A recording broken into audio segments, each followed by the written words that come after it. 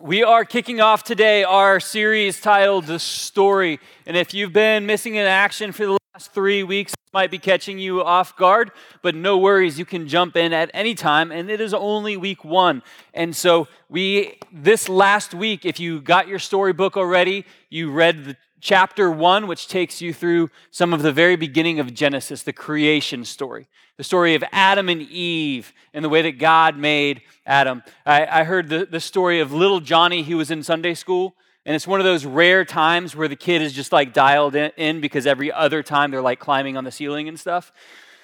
But he was dialed in during the story of Adam and Eve, and when the teacher said, God made Eve out of the rib of the man, his jaw just kind of dropped open. You know, his fingers went down and kind of touched his ribs. And as he was driving home the next day, he was thinking about it. The next day on the playground when he was playing, all of a sudden his stomach started to ache and his mom could see him limping around and went over to him and said, Johnny, what's going on? And he said, I think I'm having a wife. Don't be offended, ladies. Don't be offended. But the story of creation is one that it's important. It's important because it tells us about the way that God feels about us, or the way that he sets us apart from different pieces of creation. And it should impact the way that we see our world and the way that we live in our world. And in one of the very first, Genesis chapter 1, verse 1, there's a phrase that probably a lot of you have memorized. I'm going to put it up on the screen. It just says, in the beginning, God created the heavens and the earth. I'm going to ask, I don't do this a lot here at Gulfside. Time out, can I just step out of my sermon for just a minute? If you were here last week, to me, it's funny. To you, it may not have been funny. Last week, when I was preaching, my sermon, I have a countdown that's like, Paul, you only have this much time. It got reset like every 5 minutes. So that if you're like, why did Paul preach for like 45 minutes? That was the first time you guys ever got all my notes on one Sunday. So I'm going to be good and I'm going to be on time. So back to work. Okay, here we go. Put that back up on the screen. In the beginning, God created the heavens and the earth. I'm going to ask you to read this with me.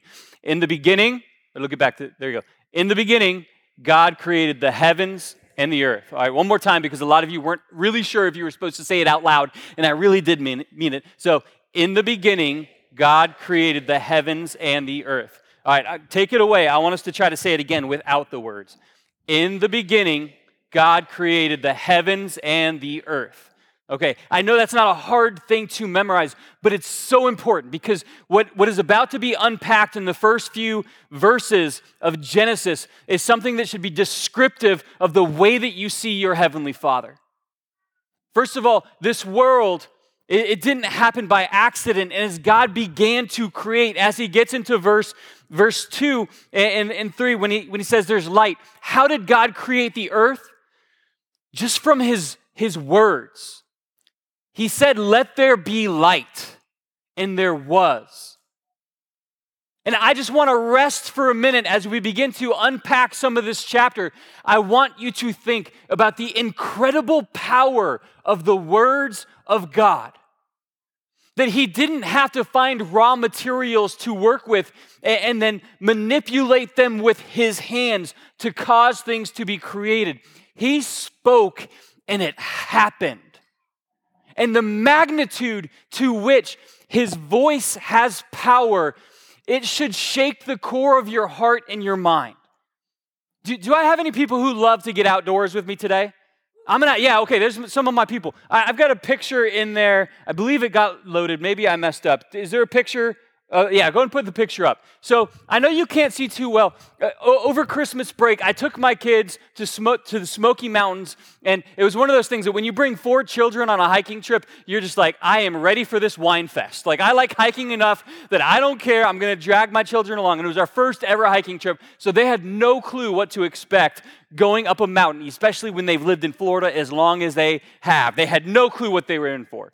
And so after the first mile, I was ready. Okay, here's one thing we can see 1 mile deep. You guys ready to go back? And they were like, no, let's keep going. And my mind was blown. I was like, okay, let's go. And so we did a 5-mile round trip hike together. But this is one of the sights that we saw. And you can see my children sitting there at the bottom. They're the little dots.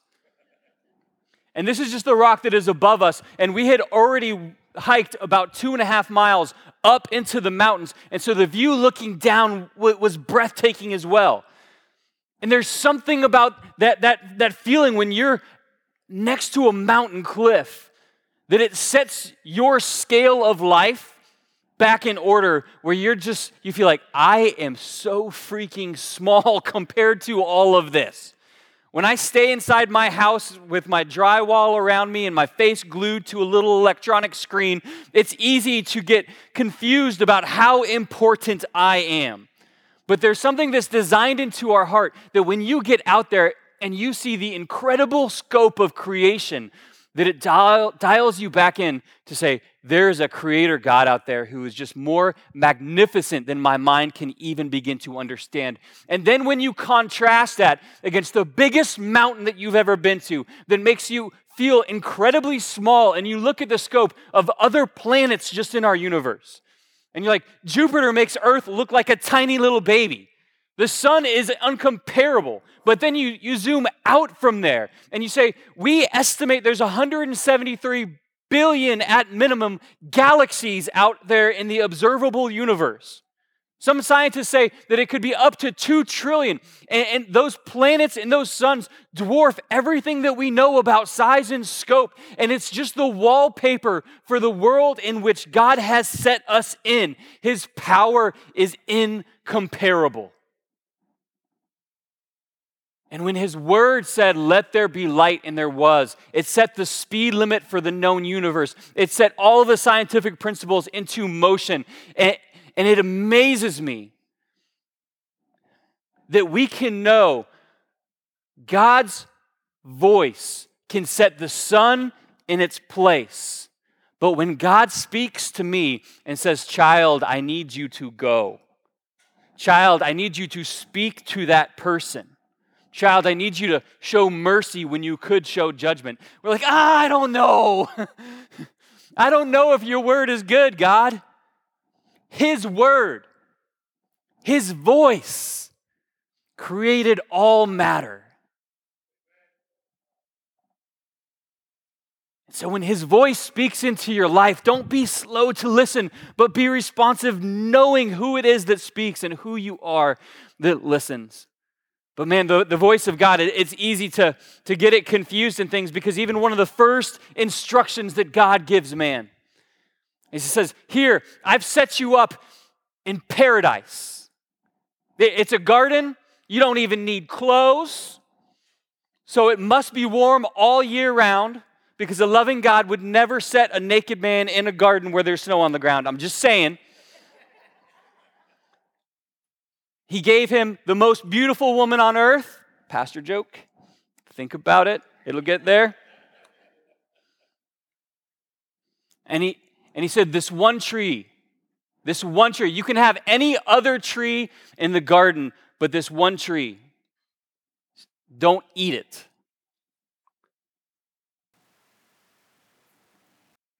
And then we don't have all the information about how this happened, but it's interesting. As you were reading, and the serpent tempted Eve, and she spoke to him, there's this little piece that maybe would have been easy to miss. You can go back and see it later, where when the serpent said, you shall not surely die, and her response, her saying what God said, was God said we can't eat it, we can't even touch it. And it's interesting, and it's noteworthy, because God's instructions was not, don't even touch it. God's instructions were, don't eat it. And I believe that detail is there to reaffirm a principle to you, that you need to know the Word of God, and that when you add to the Word of God or you subtract to the Word of God, you are putting yourself in a destructive situation. Because as Eve began to believe that I'm not even supposed to touch it, if I touch it, I'll surely die.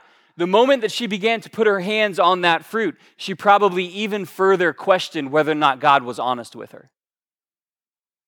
And when we add things onto Scripture, when we say what God's Word has taught is not enough, so I'm going to put further hedges around it. I'm going to create additions to it to just make sure that it's even safer than what it was. Do you understand that you're undermining the authority of the Word of God when you add things onto it?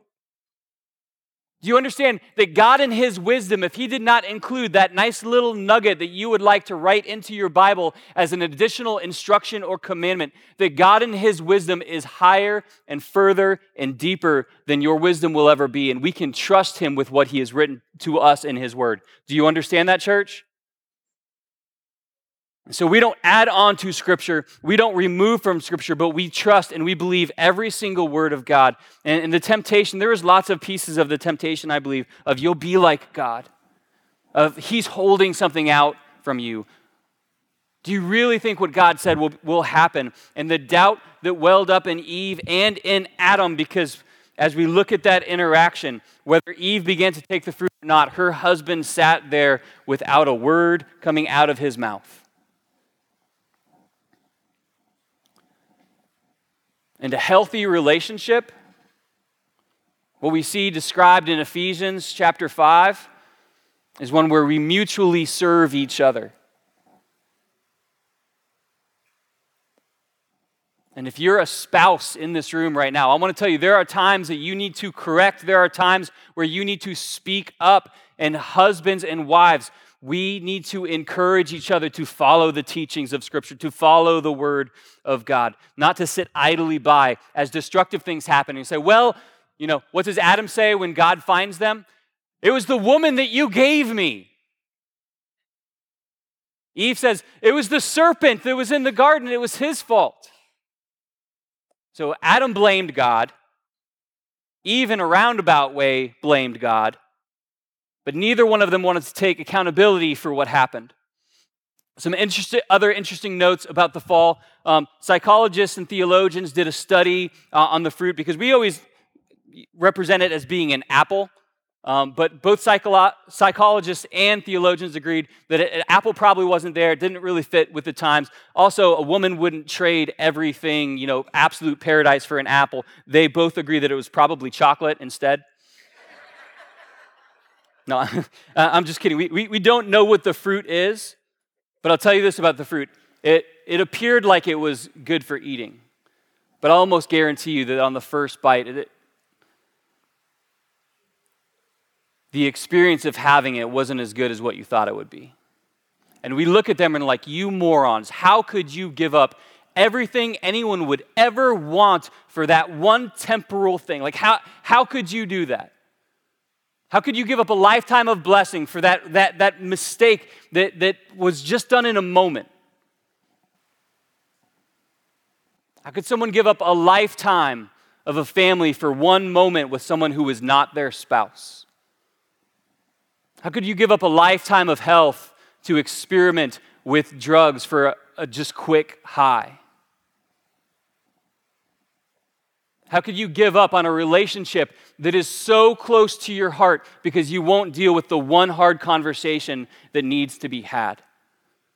We might look at them and we might project and say, oh, I would have done so much better than them. But I'm going to tell you, you've inherited the same nature and you manifest the same habits and actions that they did, but it just has a different form. The apple, the fruit, it looks different now. The chocolate bar, it looks different now. But we make similar mistakes.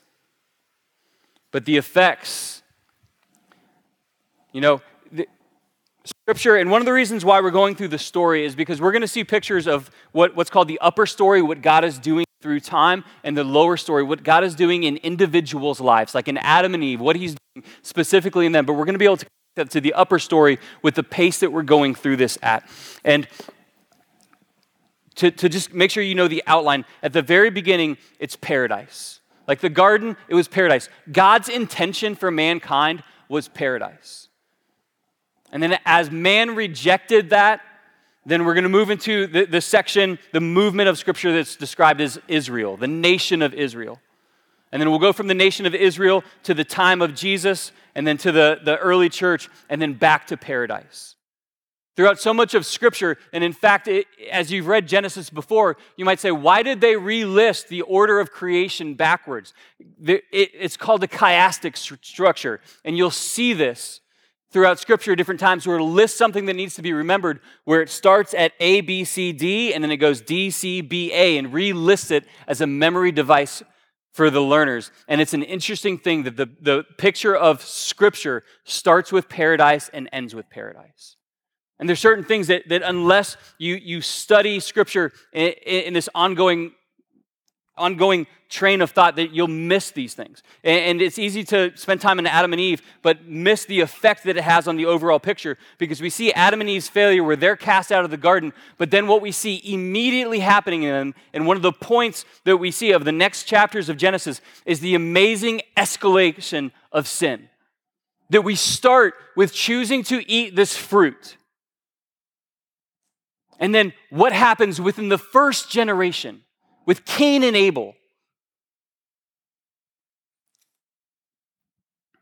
As you read, you saw Cain and Abel both brought sacrifices before God. And some of you guys might have been saying, okay, why did God reject Cain's sacrifice? Well, there's a detail that was included in the passage that where God was speaking to Cain in chapter 4, verse 7. And it said, if you do what is right, will you not be accepted? But if you do not do what is right, sin is crouching at your door. It desires to have you, but you must rule over it. Cain, there was already things in his life that made his offering that he brought to God not match up with the life that he was living. And God told him, if you begin to do what's right, you will be accepted. But Abel's reaction to that interaction with God was just more anger, to where he brought his brother out into the field. And the first death that we see in Scripture is a murder. And we're like, man, how did we go from one generation being in the garden where they would hear the Lord walking through the garden in the cool of the day and they would walk with him, to a brother murdering another brother? It escalates further than that Lamech then says, if someone wounds me, I'll murder them. I will pay back 77 times what anyone ever does to me. And then it elevates from there into the time of Noah, where God is saying there is violence that is just prevalent throughout all the earth. And for the overarching picture, because it's easy to lose this amongst the names and the genealogies, but you've got to see, God set up perfection. God set up the dream situation. And from there, the fall took drastic effect, both on man and on earth, to where siblings are murdering each other, where revenge is far beyond scale, and violence is widespread throughout the earth. And then in Genesis chapter 6, verse 5, and we'll put this up on the screen, it says, the Lord saw how great the wickedness of the human race had become on earth, that every inclination of the thoughts of the human heart was only evil at the time. The Lord regretted that he had made human beings on earth, and his heart was deeply troubled. Now, I know that we all think the world today has just gotten worse from what it used to be. But I want to submit to you that biblically, it's been worse than what it was today. That we have biblical record at a couple different points where what was happening in societies was far more destructive and far more anti-God. It had gotten so bad in Genesis 6 that God describes the wickedness of the human race, that every inclination of the thoughts of the human heart was only evil all the time. Verse 7 continues and says, so the Lord said, I will wipe from the face of the earth the human race I have created, and with them the animals, the birds, and the creatures that move along the ground, for I regret that I have made them. But Noah found favor in the eyes of the Lord. Why did God regret that he had made them? Because of the suffering that they were causing, not just to God's heart, but to each other. The destructive nature of what's being described here, I believe, is far beyond even what we see in our day and time. But there was one man on earth who caught God's attention for the way that he lived, and that was Noah. Verse 8 says, but Noah found favor in the eyes of the Lord. One of the dangerous things about finding favor in the eyes of the Lord is that Noah was assigned a task. Noah's task took 100 years to build. You think you've been working on your issues for a while? You think you've been working on your husband's issues for a while? Can you imagine the way your neighbors would look at you if you spent even 10 years building a boat in your backyard?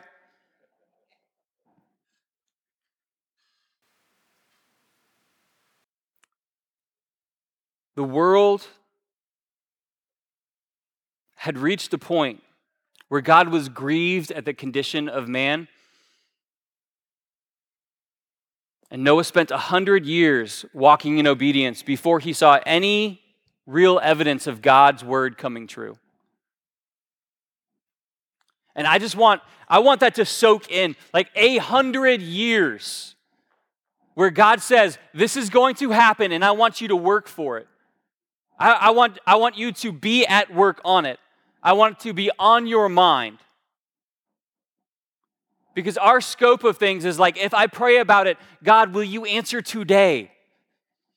And God, if you don't answer tomorrow, then I'm just going to depart from your way and I'm going to go figure it out myself. You haven't sent the spouse. You haven't sent the finances. You haven't sent the thing to scratch the itch that I have. And I just can't wait on you. And there is something about the economy of God where he does value obedience.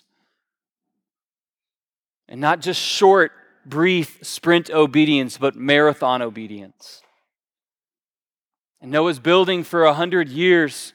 And then he enters the ark. The animals come. He enters the ark with his children, with his spouse. And then they're in the ark for 370 days.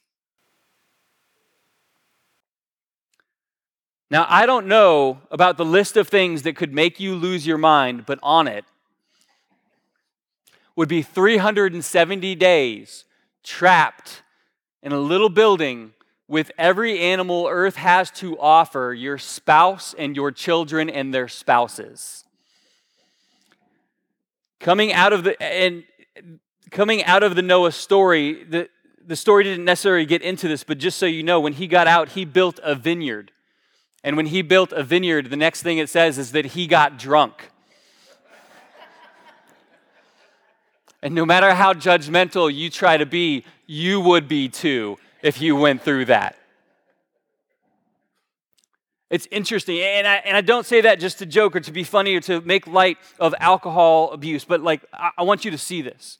The most righteous man on earth, God tapped him and said, I'm starting over with you.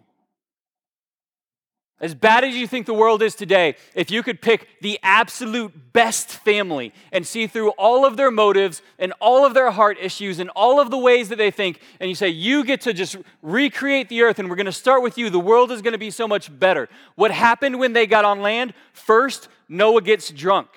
Second, one of his sons, Ham, he does something destructive and he embarrasses him. And why is that included in Scripture? Because it's showing you, even amongst the very best, you still cannot escape the sin nature. That the effect of the fall, even when you remove all of the worst people and you take the absolute best one, we can't fix it on our own. If God removes all of the temptation from your life, and all of the people who have been dragging you down, and you find yourself alone with God, you will still find your sinful nature right there with you. And the only one who can save us from it is God himself.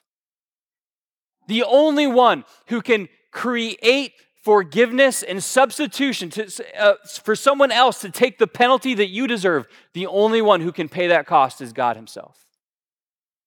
Because even when the rest of the world was taken off the map, Noah still wasn't the issue. And so as they begin to repopulate the world, the story then takes us into Babel, which it's a very interesting story. And there's just one major piece that I think we usually miss from that happens within the corruption of community. There's this group of people in Babel, and they determine, instead of going out and taking care of the world and populating the different places, we're going to build one city, and we're going to make a name for ourselves, and we're going to build a tower. And Genesis 11:6, the second half of the verse, just very simply says this. God's speaking of the people, and he says, nothing they plan to do will be impossible for them. And this is an interesting principle that God puts in here, because these people were not living for God. But this is something that God understands about the capacity of his creation. That when they put their mind to it, they can do absolutely extraordinary things. And so it is true of people in general, so it is true even to a higher degree of the church. And our expectation is a lot lower than God's expectation for what we can pull off. And if you weren't here last week, you missed out on the reminder of the vision of what we're going to do as a church. Go back and watch last week's sermon. It's on Facebook and YouTube. Don't worry, it's the shorter ones of the two. It's not the 50-minute version that you guys got last week at this service. But our expectation of what God can do through the church is so much lower than what it should be. We can do incredible things with the gifts that God has given us to do. And so God looks at their situation and he says they're going to accomplish great things, but it's going to be a waste of their life because they're going to accomplish the wrong thing. And so he divides them and he sends them out to different places within the earth. And from there, it's this spreading that begins to occur that God wanted the people to go all throughout the earth. As they were building the tower, there was this. And band, you guys can make your way up. I'll begin to end this thing on time. As they were building the tower, one of their statements they wanted to make with the tower is that we ourselves are going to ascend to heaven. We're going to do this life, and we don't need a God. We don't need his help. We're going to build a tower with stick and mortar, and it's going to ascend up. And the passage, it uses words very intentionally because it says, as they were building their tower up, God came down from heaven. And it's like, your tower isn't even near me. Like, I still have to move myself low to even come look at this tower that you think you're building. And he shows his power and his dominion over them. And he confuses their language. And in this mindset of, I'm going to fix it. I'm going to show myself as equal to God. It's a result of the fall. The temptation was there at the fall of eat this and you'll be like God. Eat this and you'll know things like God. And the temptation to build our own way back to God, it creeps into churches as well. It's not just secular. It's not just this pagan group of people who want to build a tower. It's like, I'm going to put God on my terms, and I'm going to tell him how I relate to him, and I'm going to tell him which scriptures I will obey and which ones I won't. I'll tell God what my schedule looks like for worship and for serving in his house, and I'll tell God what he gets to do in my life. And I want to tell you, it's this flipped upside down thinking of who is the Lord, who is the one who his words carry the power to set the stars in their places. Who is the one that when he speaks something, it always in his image, always happens in its season. And who is the one who is created in his image? God is not created in your image, you are created in his. And the importance of studying these Old Testament stories is that it helps give us a better picture of the power of God, of what he can do, the way he can confuse even our best works on earth if he wanted to, the way he could wipe everything out and start over again, the way that he spoke everything into existence. And at the very beginning, everything was created through him, that there was nothing that was there. I want to tie these to a couple New Testament principles as I close things up. Gospel of John, chapter 1, verses 1 through 3, and then verse 14. This is the beginning of the gospel, the story of Jesus. And it ties it back to Genesis at the very beginning. And it says, in the beginning was the Word. Like the Word that God spoke everything through. In the beginning was the Word, and the Word was with God, and the Word was God. He was with God in the beginning. Through him, all things were made, and without him, nothing was made that has been made. In verse 14, and the Word became flesh and made his dwelling among us. And we have seen his glory, the glory of the one and only Son, who came from the Father, full of grace and truth. You need to know the story of creation because the New Testament teaches us all of it happened through Jesus himself. And you can't understand who Jesus is without understanding creation. And in Matthew chapter 24, verse 37, Jesus is teaching and says, as it was in the days of Noah, so it will be at the coming of the Son of Man. For in the days before the flood, people were eating and drinking, marrying and giving in marriage up to the day Noah entered the ark. And they knew nothing about what would happen until the flood came and took them all away. This is how it will be at the coming of the Son of Man. We need to understand the story of Noah because it's going to be like that on the day that Jesus returns. Everyone will be continuing on their life, not believing what God has said, and then what God has promised will come true in its time. The ark is a picture of the love of God to preserve his people. And from the time that man fell in the garden, God has begun speaking, and he has been moving, and he has been trying to provide in your life the information that you need. And he's been drawing you towards him so that you would reach a point where you say, God, I believe you are Lord. I'm willing to confess it with my mouth. I believe it in my heart. I know that you rose from the dead to pay for my sins, because there's nothing I could ever do to make up for my sins, but only by your sacrifice. Since the time of the fall, God has been moving things to move in our hearts and draw him back. And there's a man who is struggling with the question of, like, am I saved? Like, am I right with God? And he came to a theologian named D.L. Moody, and he said, I'm worried that I don't feel saved. And Moody answered back to him and said, was Noah safe in the ark? That's an interesting question. Was Noah safe in the ark? And God gave him plans for the ark, and he followed them, and God protected him in the ark. And so reasonably say, yes, he was safe. And then D.L. Moody said, well, what made him safe? His feelings or the ark? This is the message of the gospel, that we are not saved by the works we could do, by the towers that we could build, by the testimony that we could build for ourselves. We are saved by the power and the work of God. Since the time of the fall, there is nothing that we could do to make ourselves right with God, but God so loved the world. Actually, you know that verse in John 3:16, but let me remind you of Genesis 3:15, because this is where that promise really gets its root. After the fall, God's speaking, and he says, he's speaking to the serpent and to the woman. He says, I'll put enmity between you and the woman, between your offspring and hers. He will crush your head, serpent, and you will strike his heel. And that's described as one of the first tellings of the gospel. Why did it switch from your offspring, plural, to he will crush your head? Because it's a promise of Jesus. It is a promise of Jesus coming. And so Genesis 3:15 is really a foundation to John 3:16 that says, for God so loved the world that he sent his son. He sent his son to crush the enemy and to give you new life.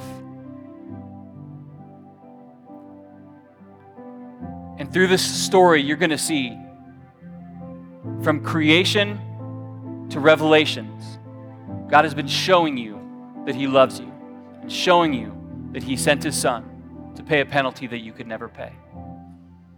And as you sit here today, I hope you have no fear about whether or not you have a right relationship with God. Because when you take that step and you believe in your heart and you confess with your mouth, he says, you're in my hands now. You're in my ark now. I carry you now. And no one can snatch you from my hand.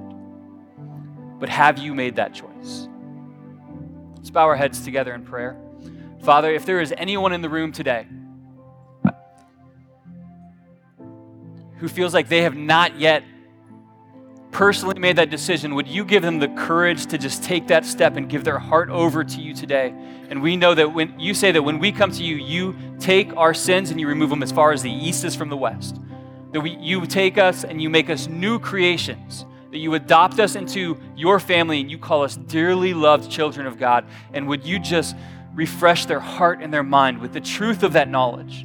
Would your Spirit just surround them and fill them with hope in this moment where they know that you love them and you have been speaking to them for years to bring them to this point where we now know that we are in your hands. And we thank you for that gift of salvation that is only found in Christ. Would you continue to work in our life and in our city and in our church? In Jesus' name, amen. Would you stand with us as we sing?